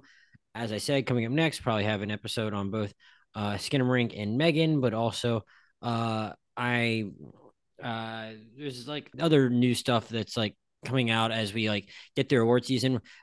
You already have seen the Oscar nominations whenever you listen to this podcast, but I will, as I do every year, I will, guilt some of our other friends, whether it be Elijah or someone else, some of the regular guests, I end up drafting into service to help me finish reviewing the Best Picture nominations, because there are often ones that get nominated that like just got by us over during the year. If RRR pulls it out, Daniel has already volunteered to do that one because he loves that movie. I really enjoyed it too. It's just, I saw it at a weird point, and 3 hours is a lot of time to devote to go watch something again. I have things to do, like watch Lawrence of Arabia and watch the Eagles in the playoffs. So, priorities, but like I will be a completist, and I will, have episodes on every Best Picture nominee come hell or high water. And then we'll have and once I've like rounded out the year in that way, we'll have our top 10 podcasts as usual. And we might be planning some other kind of year end event also. So, thanks again to Elijah for joining me. Thanks to everyone for listening, and we'll see you next time. All right, I lied. We have more to talk about. as I joked at the beginning of the podcast, or not joked, this is a serious matter though. Our friend Josh Brown had a bit of a medical emergency. If you listen to the Pinocchio podcast, you already got the full story. We didn't know if he was going to make it back in time to talk about Avatar: The Way of Water, a movie which he has been promoting on this podcast for probably over 12 months now. And when more than that, many years. So when he made it to the theater earlier than we thought, with his injuries would allow, I thought, why not just let him tack this on, and that way he doesn't end up going for an hour on it on the top 10 podcast, because that thing's already long enough as it is. So figured we'd just have him jump in, give his thoughts. So Josh, I gotta ask, as you said, you've been hyping this up for a really long time. Did Big Jim come through?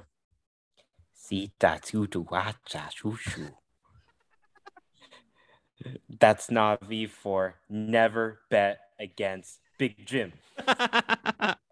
Oh man, I appreciate you going all out and putting Elijah to shame. Elijah just copied the one Navi phrase that got repeated throughout the whole movie. But yeah, I mean, geez, I wonder because this is awful timing when you had your injury, to say the least. I think it was probably within like less than 2 weeks of when the movie came out, right? And no, it was like the week before the movie came out. Right. So not only were you already excited, and then you suffer this injury that kind of keeps you out of the theaters for, the better, like nearly 6 weeks. And you just have to hear everyone talk about how Big Jim came through and never doubt Big Jim. And you're probably just building the expectations up in your head even more and more than you had already thought possible. And so you come into this movie and I don't know how nervous you were, but like you probably were confident when you'd seen the general reaction. So how long did it take you to just like be like, all right, I am in, Big Jim's got me, once you got into the theater? Well, funnily enough, all right, so there's a little bit of a story to this, right? So I'm not sure if the listeners know, but pre-pandemic, I had made a bet with one of your guests, Daniel, that Avatar 2 would make more money than Avatar 1, all right? And then, and this was before the pandemic, before many theaters shut down, right? And so I made that bet. People laughed at me at the time, right? And then Big Jim said, like, this movie has to be, the fourth highest grossing film of all time to break even, right? And the weekend that I finally saw it, it did. So while I was in the wings waiting for this movie to happen with my broken injury, the only thing getting me by through this painful experience of breaking my leg was the weekend grosses every day of Big Jim breaking every single record and making it clearer and clearer. I really honestly wish I had held out until the weekend that he finally you could have thought that maybe you were the one that put him over if you had just waited. yeah that would have been very satisfying. And so you asked me, what was the moment where I felt safe in Big Jim's hands? Well, funnily enough, I missed the first 10 minutes of the movie. I had wheelchair issues. Like there was apparently an elevator to get up that you need the manager to unlock the code in. And so I missed the first 10 minutes of the movie, right? And so I missed the first 10 minutes of the movie. And then when I was putting my 3D glasses on, if something felt off, it just felt off. Like it felt like maybe they gave me like the regular 3D glasses, not the IMAX 3D glasses. It just felt off. And I was just like, where am I at? Like I felt lost. This doesn't feel like the experience, but everything was in 3D, and then my eyes fully adjusted eventually, right? And then, oh boy, I was in for, like, I was shocked by how much he delivered, right? Every promise Big Jim had made, that this movie had to be the fourth highest grossing movie to break even, that you'll miss a couple minutes in the movie, but that's okay because you'll come back wanting more. That's true. I missed the first couple minutes of the movie, and I wanted to go back and see. If you're gonna miss a couple minutes, the first 10 of this one, I'm sure you might have already done a little bit of asking around as to like what happened. Like, yeah, you probably missed you missed the right minutes. It's a little bit of a recap. It's a little bit of, okay, they're coming to colonize us again, and that's basically it. And so when I come in, it's the guy from the first, Stephen Lang from the first movie. He's turning into this avatar body, right? And it's revealed that he has a son, part of the Na'vi clan that Jake is running, and Jake has all these kids or whatever. And in just like from minute one, I guess minute 11, I was in. I was invested, especially because I found that Big Jim, he found a personal theme to connect this. This is a movie about him grappling becoming a father, and you have this dichotomy between how the general this evil general is trying to reconcile the fact that his son is on the opposing side, while Jake Scully is trying to reconcile fathering this clan of kids or whatever. And I see the personal investment that Big Jim has, along with his other most passionate theme, which is water. And holy crap, the water in this movie was insane. Every time we were underwater, it, like, again, we live in Florida, right? I'm not sure if you've been on the Pandora ride at Disney. Have you? I have not. I have better things to do with my life than What? wait No, okay. than wait 2 hours to ride 1 30-second ride. No offense to Disney adults, it's just not my thing.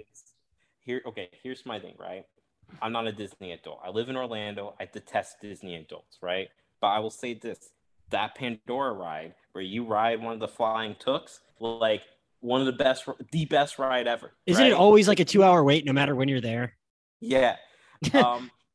But this movie felt like kind of like the first one. It felt like an actual ride. I like in the minutes where we're underwater and we're riding with that whale, I was just like, maybe this is the greatest movie I've ever seen in my life. And now, because it's Avatar, it's those moments are interrupted by the inherent goofiness, such as the dream Sigourney Weaver sequence where where she like comes back and she's in her Stanford outfit or whatever and kind of loses the majesty of the sequence. But yeah. So I guess so it's interesting you picked up on the father and son thing a little bit, because I mean, I read your Letterboxd review, and one thing I wanted to touch on with you was like where you thought the story, like what you thought it got right in its storytelling, whereas a lot of even some of the ardent defenders of the 2009 Avatar would say like, hey, yeah, that might be its weak spot. Because Elijah and I talked about it a bit, and I was a little more critical than he was, mainly because like I was just kind of like about Quaritch. How dare you criticize or question Big Jim? I was a little more about Quaritch coming back and just reincarnating the same villain who, I mean, was fine. Like by most would admit, not the best part of the first movie. Like, why are we running it back with him? You killed him off. Like I came in expecting we were gonna get like a better, different villain or something. And it's like, all right, we're rebooting this dude. And you gleaned on to the this theme of fatherhood that Big Jim kind of wanted to explore. But I kind of thought also with the stuff with his sons, like because they spent so much time dealing with the hothead son, that I just kind of like at some point, like I'm not the best at predicting what's going to happen in movies. I kind of knew this older son was cannon fodder at a certain point.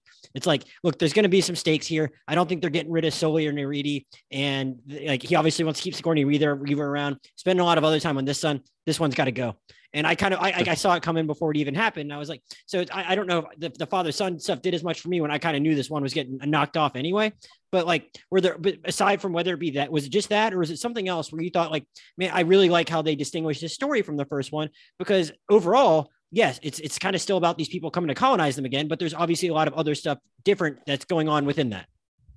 So I think for me, I just kind of, the thing with Big Jim, and this is the thing that he keeps getting criticized for, is that he deals with archetypes, right? Like his stories are simple, and he is someone that like is, I think, influenced by other blockbusters, right? And so like here you have like a classic Luke Darth Vader situation on one side, but I do find that like he did probably find some specificity, especially when it came to the Jake side, where Jake is wrestling with his parenting. Because I'm not sure if you heard about this in the lead up to the movie. Big Jim did this interview where he was talking about, after making the first movie and how many years he spent doing so, he came back to his family, and like given that like, and he has a large family like Jake, and they have like these like new age parenting methods or whatever, and they go to this like new age school or something like that. And he says, in my household, I'm a strict disciplinarian and stuff, but also the thing is that we have a policy where everybody gathers around the family table and are openly honest with each other. And he talked about when he came back from making the first Avatar, his kids were like, you're a shitty father. You're not here for us. And when you are here, you're very strict and you want things to be done your way. And it's just like, Doesn't Big Jim know best anyway? They got to learn that at some point, right? Yeah. By the way, Big Jim not being a chill dad, not surprising me.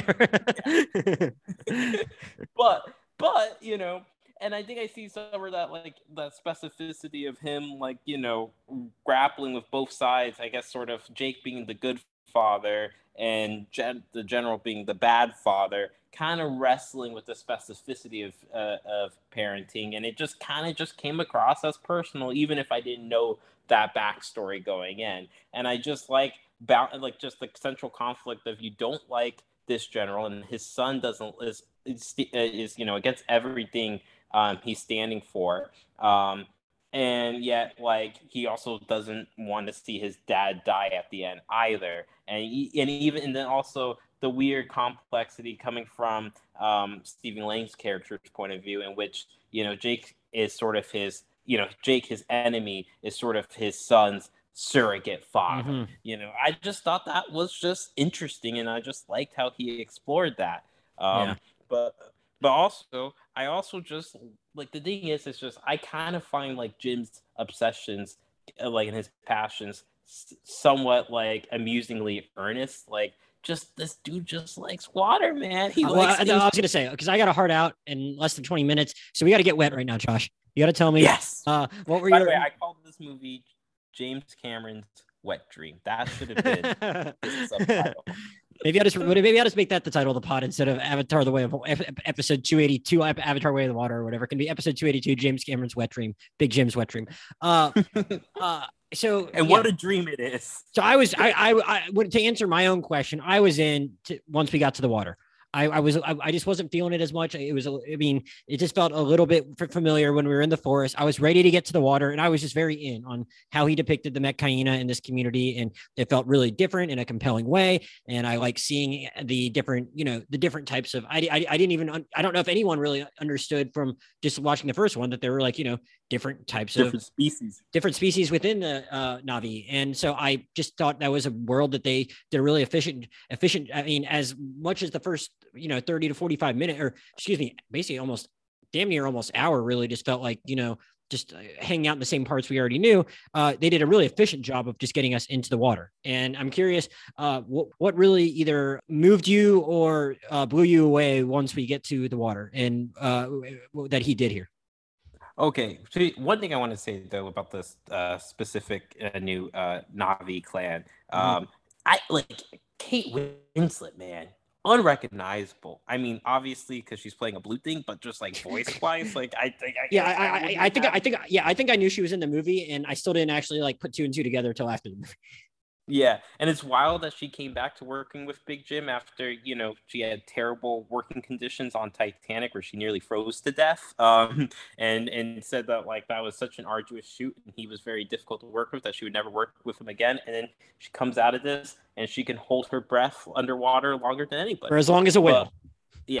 But anyway, on the water sequences, I think it's just like, I heard James Cameron describe this where he's like, unlike other blockbusters or whatever, we really want to take our time and just like, linger in these environments and just awe you. And that's what those water sequences felt like, where he's just, there's not like, there is a great bit of action that's happening within them, but there's a lot of times where you're just kind of, and maybe this is won't hold up when you're watching it on a small TV when this movie eventually comes out on VOD or whatever, but in the theater, just lingering in that environment and just some of the visuals that it inspires. Like there's this great like camera shot where like, the water, like the top of the water is like like top of the screen, like sort of the camera flips. I don't know if I'm describing it well. I think the one that like was really just like the first one that he wanted to just like, I don't know, flex or just like leave an imprint on you was when it shows Lowak first bonding with the whale,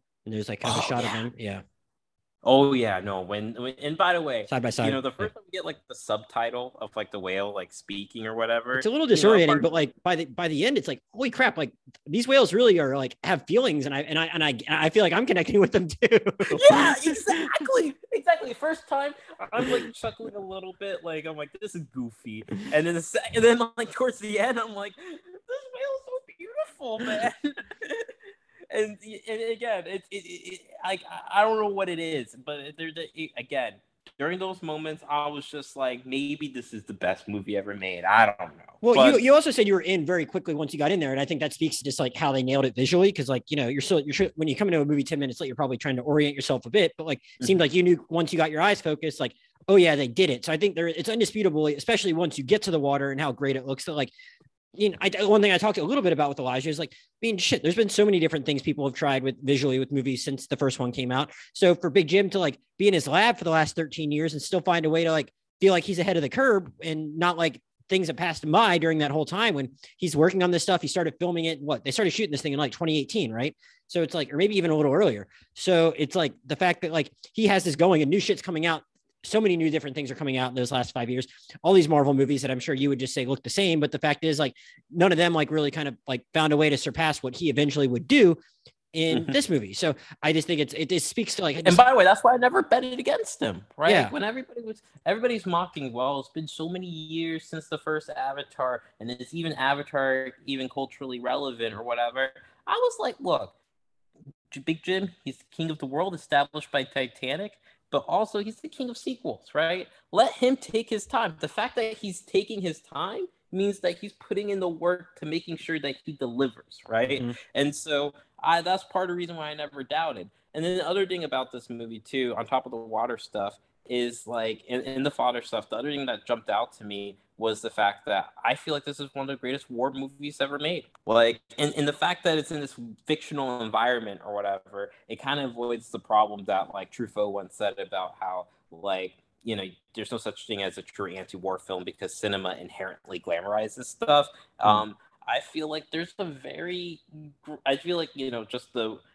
again, like this movie feels like the most James Cameron movie ever. It feels like he combined Aliens and Titanic into one movie. It has all his like obsessions, water, war imagery, shipwrecks, right? And I felt like the war stuff in this film was very interesting on both like, you know, on a fun visual level when there was like a arrow that went across like one of the soldiers or whatever, I was like cheering when that happened, but also just like sort of just his anti-colonial imperialist message or whatever I still think came through. And then this parts where, you know, I am cheering or whatever, I can kind of, you know, put aside just on the fact that you're just in this completely fictional world or whatever, so it's real world. As I told you offline, and as I already told Elijah earlier, like I made some noises during that scene where they where they just had where they went to battle right along with the whaling ships, and so that was the next thing I was gonna ask you about, apart from just like the actual look of the movie, aesthetically, like what you thought about what Big Jim was able to do with action, because again, as we already mentioned earlier before you joined us, you know, for all the great things you can see about the first Avatar, not like a ton of action scenes in it necessarily. Right. And like the final one delivers. Yeah. But, and then like Titanic itself is like, you know, I mean, that's an incredible feat of filmmaking and has a lot of stuff happening in it, which I mean, with respect to a sinking ship, but not exactly an action movie either. So it's like, but Big Jim, as you know, from things he did before the Titanic, like, you know, obviously knows how to shoot an action scene. It's just, we hadn't really seen him flex those muscles. And since basically you or I had ever been alive, I think T2 came out the year I was born, basically, I'm pretty sure. Mm-hmm. So like, what struck you about that as someone that like didn't doubt Big Jim, but hadn't necessarily seen him do this kind of thing for quite some time? And I think one of the things, and like it should be mentioned, on top of like directing this movie, you know, he's one of the film's many editors, and it's also I did not know that. Yeah, I don't. He edited the first one, got an Oscar nomination. He has won an Oscar for editing. Yeah, he is listed as an editor. It's interesting. Yeah, for Titanic. And one of the things that I think is remarkable about these films, and especially the action set pieces, is how they're paced. And they're doing some crazy things within it. Within the same shot, like, you know, this movie, I'm not sure how you saw it, but like the way it's meant to be seen, it's on the IMAX 3D, played at the high 48 frame rates or whatever. But within certain scenes, within the same shot, like there are parts of it that are moving at one frame rate and then one moving at a different one. I'm not sophisticated enough. I did not pick up on that, but that's interesting. Yeah, I didn't even really pick up on that. Well, okay. I could pick up on like, you know, he does a lot of like speed ramping, stuff like that. But like, but just the editing, the pacing, like the fact that there's complete clarity, like you always know like where you're at. I think both him and Spielberg are like the two blockbuster filmmakers that are great at like establishing geography. But yeah, like like I'm not sure about you, but did you like keep in mind that movie like was actually painful for me to watch, like physically, because you know you had to sit for a while. But you somehow, it looks like you did Babylon somehow within a few days of that, so you're making it through these long ass ones even with your injuries. Well, I watched Babylon at home, Oh, I didn't know that already like became available. Yeah, it came out Okay. today. But yeah, like during the action scenes, where like the movie for me moved along like pretty nicely. I was never bored while watching this movie, and then especially during the action sequences, I just think they're so well staged and so well edited and paced, and also the clarity of them that like I was never bored. I'm not sure about you. No, definitely not. Look, we have a little less than 10 minutes, so I'm deferring to you. Where do you want to go that we haven't gone yet? Do you have any thoughts on Teenage Sigourney Weaver? Do you have any thoughts on anything else you definitely want to talk about? Yeah, Weaver, because that's probably the one swing that Big Jim takes that if I dare say so, that I'm not on board with. How dare you? What? You question Big Jim? I thought we were allowed to do that. Yeah, no, you're not. By the way, one thing about this movie, what I love about it, no notes energy, no notes. Like him, Jordan Peele. Yeah. Well, so I mean, fun. Like honestly, like I don't blame anyone that's a little put off by like a 71-year-old woman's voice coming out of like what's supposed to be like a 15-year-old Avatar's body, but like it honestly didn't even really like it didn't register as weird to me because I actually thought she was giving like probably because she's a little more experienced in it than these other kids, but like she's giving a pretty good performance all the same. But I guess it was still a little off to you, maybe. Yeah, like the voice, I just felt like was the thing that not selling it. Yeah, maybe she got the like body language down or whatever. And in that dream sequence, when you just see her, like the older version of herself, seeing her younger counterpart, and she's wearing the Stanford like outfit or whatever, just took me out of the movie completely. Sure. But then when you cut back to this very trippy sequence where like her character is like connected to like the tree or whatever, and she's like going on like it's like having this epileptic episode or whatever, that was awesome, So it was my one note. If I dare give, the famous thing about James Cameron is that someone tried to give him a studio executive tried to give him a note on the first Avatar, and he said, "Get the fuck out of my office. You see this office? Titanic built this." So, I do like that, like, that you're just like, fuck it. I'm there for Big Jim, just having that attitude, when I feel like some people might be a little more cynical about it and be like, this is like some serious white privilege. Not that white privilege doesn't exist, but it's like, is there any black filmmaker that could get away with being like that, but you still like, nonetheless, just kind of like, or like, whatever. I like that someone just like takes that approach to I mean, like, here's the thing, right? Now, this person is no longer in vogue, but it's sort of like the kind of Kanye energy of like, yeah, he's immodest, but kind of earned it, like, I mean, like, not like, right. Like once you have Titanic and Avatar, like, shouldn't you like get the benefit of the doubt from the studio execs that you've made that much money for, I suppose? Also, like, here's the thing. I think it's part of like for me, like charm. Cameron's filmography, no misses, right?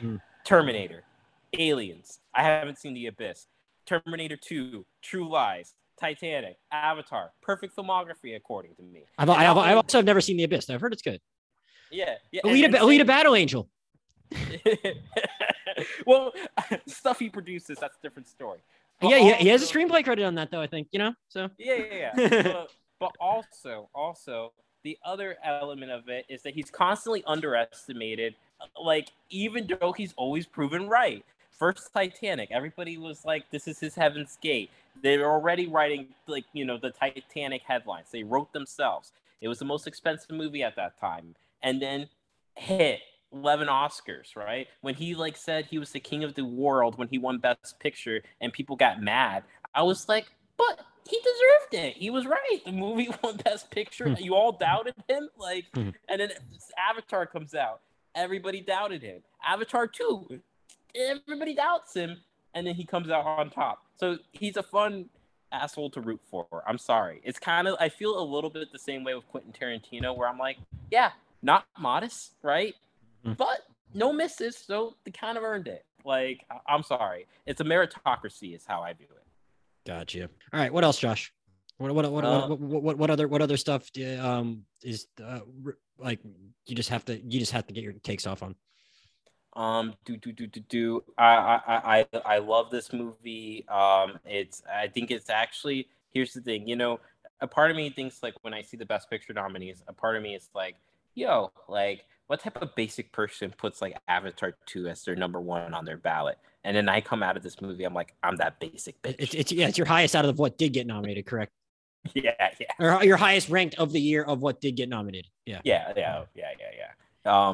But yeah, no, it's I don't know. Like I'm it makes me more excited for the sequels, but also, and here's the part of me that like is doubting Big Jim against my better judgment, is like I'm kind of like don't understand how he could top this only on the basis of the fact that it's about the one thing he's most passionate about, which is water. Like I don't want to see him tackle fire. Like I know his heart wouldn't be in it. There's not a name for the third one yet, right? Or people are speculating it's going to be the fire one. Well, here's the thing: the third one, it does have a name. It's called the Seed Bearer. Huh. So, I mean, is it? Do you think it's going to be it's more explicitly about the Earth and climate than the other two have, or something? You think? I just think he's going to double down on the water. By the way, like this is how he described it, right? He said when he turned in the script for Avatar 2, he got 3 pages of notes, right? Then when he turned in the script for Avatar 3, he got 1 page of notes, right? And he's like, okay, I'm getting a little bit better at this. Then he turned in the page for the script for Avatar 4, no notes at all. And I didn't know he had a script for 4 yet. I just thought he had okay. I knew 3 was shot. I didn't know 4 had a script. He says like 3 is completely shot, and then like parts of 4 is shot or whatever, and he kind of he had to wait till like this movie did well for them to fully like greenlight it or whatever. And then he said 4, he's like, that's the one. You don't even know what's gonna happen, man. It's gonna blow your socks off. Like, so I mean, I guess you're really looking forward to seeing that in 2031 when you were in your like mid 30s. So we have that to look forward to. Maybe I will still be doing the pod then. No, I wouldn't count on it. So. I'll be back because again, the thing why I had to be on this Avatar podcast, right? And I don't know what you and Elijah. You won the bet, I know. No, Elijah was very pro Avatar. You're in good company. He was even more bullish than me. Okay, but then the reason why I had to come on here, because since I've been coming on to this podcast, what have I been the correspondent for? The old auteurs that are struggling with their passions. Well, not just that, but the seemingly misguided, big budget, technologically innovative auteur passion projects. On that note, Josh. Yeah. I was just gonna say on that note. Well, I was gonna say on that note, we will see you at some point in the next 4 weeks to talk about Noah Baumbach's White Noise. So